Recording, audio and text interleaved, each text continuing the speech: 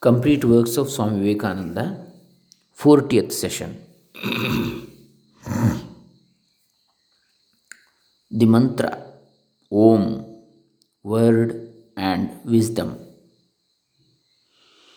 Om Shri Gurubhyo Namaha Harihi Om Shri Ganeshaya Namaha. Dr. Krishnamurti Shastri, Dambe, Punacha, Bantwal Taluk, Dakshin Kannada Jilla, Karnataka, India, Bharat.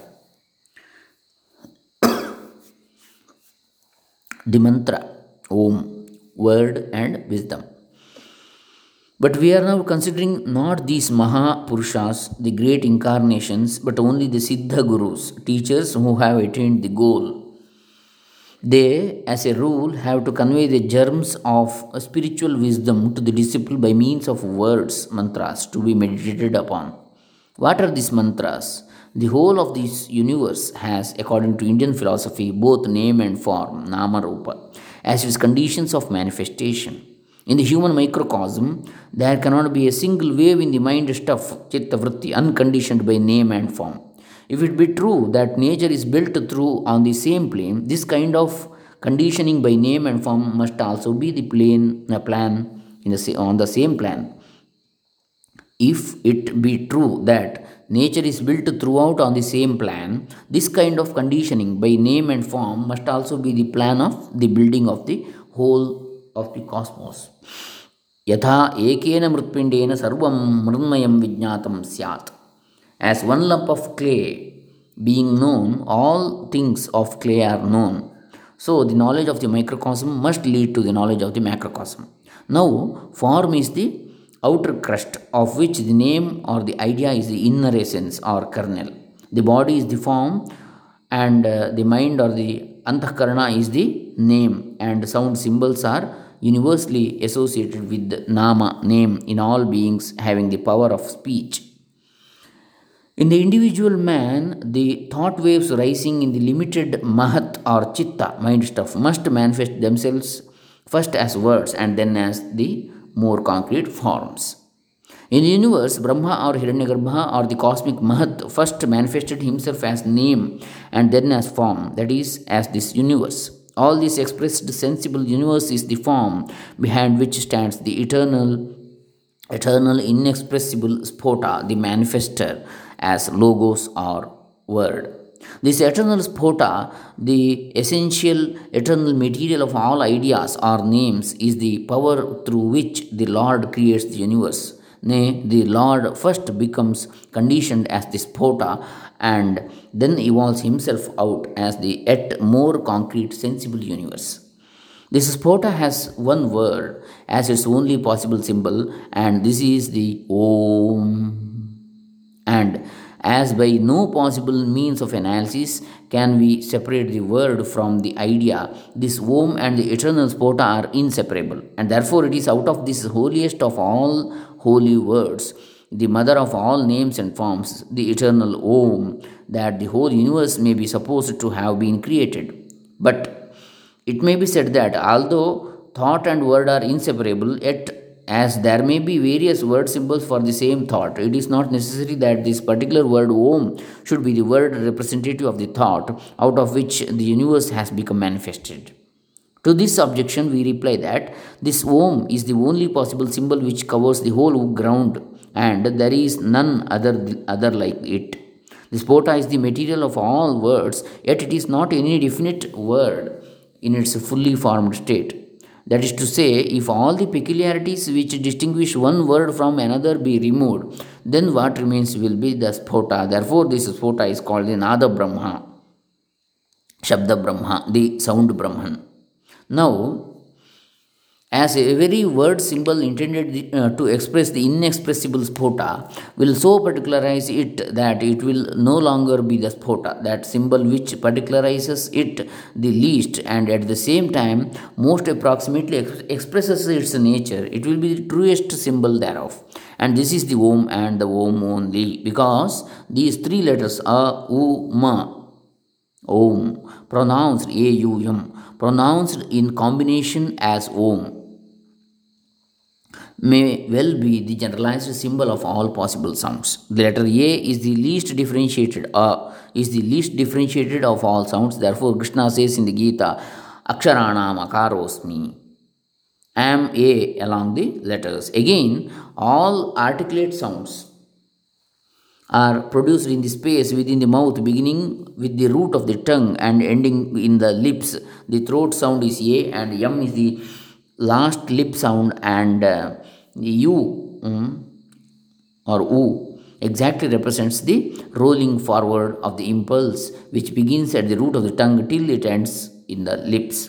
If properly pronounced, this Om will represent the whole phenomenon of sound production, and no other word can do this, and this therefore is the first fittest symbol of the spota, which is the real meaning of the Om. And as the symbol can never be separated from the thing signified, the Om and the spota are one. And as the spota, being the finer side of the manifested universe, is nearer to God and is indeed that first manifestation of divine wisdom, this Om is truly symbolic of God. Again, just as the one only Brahman, the Akhanda Satchidananda, the undivided existence, knowledge, bliss, can be conceived by imperfect human souls only from particular standpoints and associated with particular qualities. So, this universe, his body, has also to be thought of along the line of the thinker's mind. This direction of the worshipper's mind is guided by its prevailing elements or tattvas. The result is that the same God will be seen in various manifestations as the possessor of various predominant qualities, and the same universe will appear as full of manifold forms. Even as in the case of the least differentiated and the most universal symbol Om, thought and sound symbol are seen to be inseparably associated with each other. So, also, this law of their inseparable association applies to the many differentiated views of God and the universe. Each of them, therefore, must have a particular word symbol to express it. These word symbols evolved out of the deepest spiritual perception of sages, symbolize and express as nearly as possible the particular view of God and the universe they stand for. And as the Om represents the Akhanda, the undifferentiated Brahman, the others represent the Khanda or the differentiated views of the same being, and they are all helpful to divine meditation and the acquisition of true knowledge. Next, worship of substitutes and images. The next points to be considered are the worship of pratikas, or of things more or less satisfactory as substitutes for God, and the worship of pratimas or images. What is the worship of God through a pratika? It is abrahmani brahmadrishtya anusandhanam, joining the mind with the devotion to that which is not Brahman, taking it to be Brahman, says Bhagavan Ramanuja. Worship the mind as Brahman, this is internal, and the Akasha as Brahman, this is with regard to the Devas, says Shankara. The mind is an internal pratika, the Akasha is an external one, and both have to be worshipped as substitutes of God. He continues, similarly, the sun is Brahman, this is the command. He who worships name as Brahman. In all such passages, the doubt arises as to the worship of pratikas. The word pratika means going towards, and worshipping a pratika is worshipping something as a substitute, which is in some one or more aspects like Brahman more and more, but it is not Brahman. Along with the pratikas mentioned in the Shrutis, there are various others to be found in the Puranas and the Tantras. In this kind of pratika worship may be included all the various forms of Pitru worship and Deva worship. Now, worshipping Ishvara and Him alone is bhakti. The worship of anything else, Deva or Pitru or any other being, cannot be bhakti. The various kinds of worship of the various Devas are all to be included in ritualistic karma, which gives to the worshipper only a particular result in the form of some celestial enjoyment, but can neither give rise to bhakti nor lead to mukti. One thing, therefore, has to be carefully borne in mind. If, as it may happen in some cases, the highly philosophic ideal, the supreme Brahman, is dragged down by pratika worship to the level of the pratika, and the pratika itself taken to be the Atman or the of the worshipper or his Antaryamin, inner ruler, the worshipper gets entirely misled. as no pratika can really be the Atman of the worshipper. But where Brahman himself is the object of the worship and the pratika stands only as a substitute or a suggestion thereof, that is to say, where through the pratika the omnipresent Brahman is worshipped, the pratika itself being idealized into the cause of all Brahman, the worship is positively beneficial. Nay, it is absolutely necessary for all mankind until they have all got beyond the primary or preparatory state of the mind in regard to worship. When therefore any gods or other beings are worshipped in and for themselves, such worship is only a ritualistic karma, and as a vidya or science, it gives us only the fruit belonging to that particular vidya. But when the devas or any other beings are looked upon as Brahman and worshipped, the result obtained is the same as by the worshipping of Ishvara.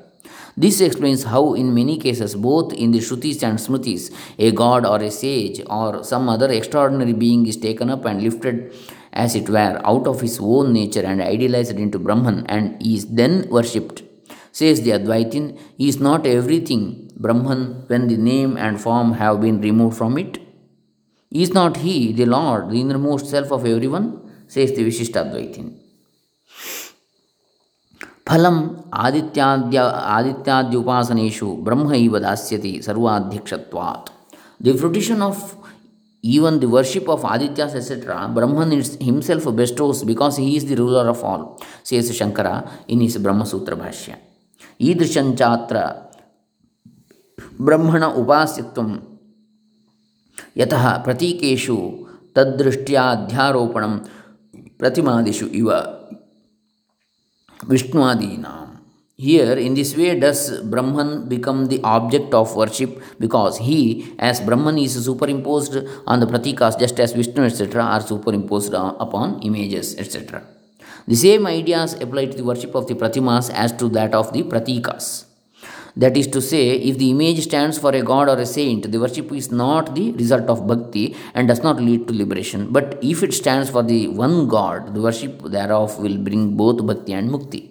Of the principal religions of the world, we see Vedantism, Buddhism, and certain forms of Christianity freely using images. Only two religions, Mohammedanism and Protestantism, refuse such help.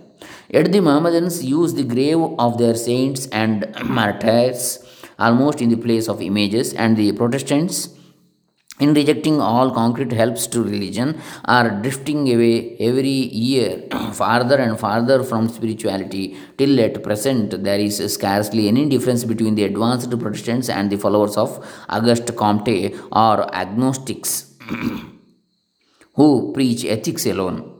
Again, in Christianity and Mohammedanism, whatever exists of image worship is made to fall under that category in which the pratika or the pratima is worshipped in itself, but not as a help to the vision, drishti saukaryam of God. Therefore, it is at best only of the nature of ritualistic karmas and cannot produce either bhakti or mukti. In this form of image worship, the allegiance of the soul is given to other things than Ishvara, and therefore such use of images or graves or temples or tombs is real idolatry. It is in itself neither sinful nor wicked, it is a right, a karma, and worshippers must and will get the fruit thereof. So, this is the topic today we have covered. Next, we will see in the next class, next session. Let all get peace, health, and grace of God and Shankaradi Acharyas or Gurus, teachers, great teachers. Shri Vivekananda Arpitamastu. Lok Shantirastu, Lokas Samastas Sukhino Bhavantu, Sarve Jana Sukhino Bhavantu. Om Tat Sat.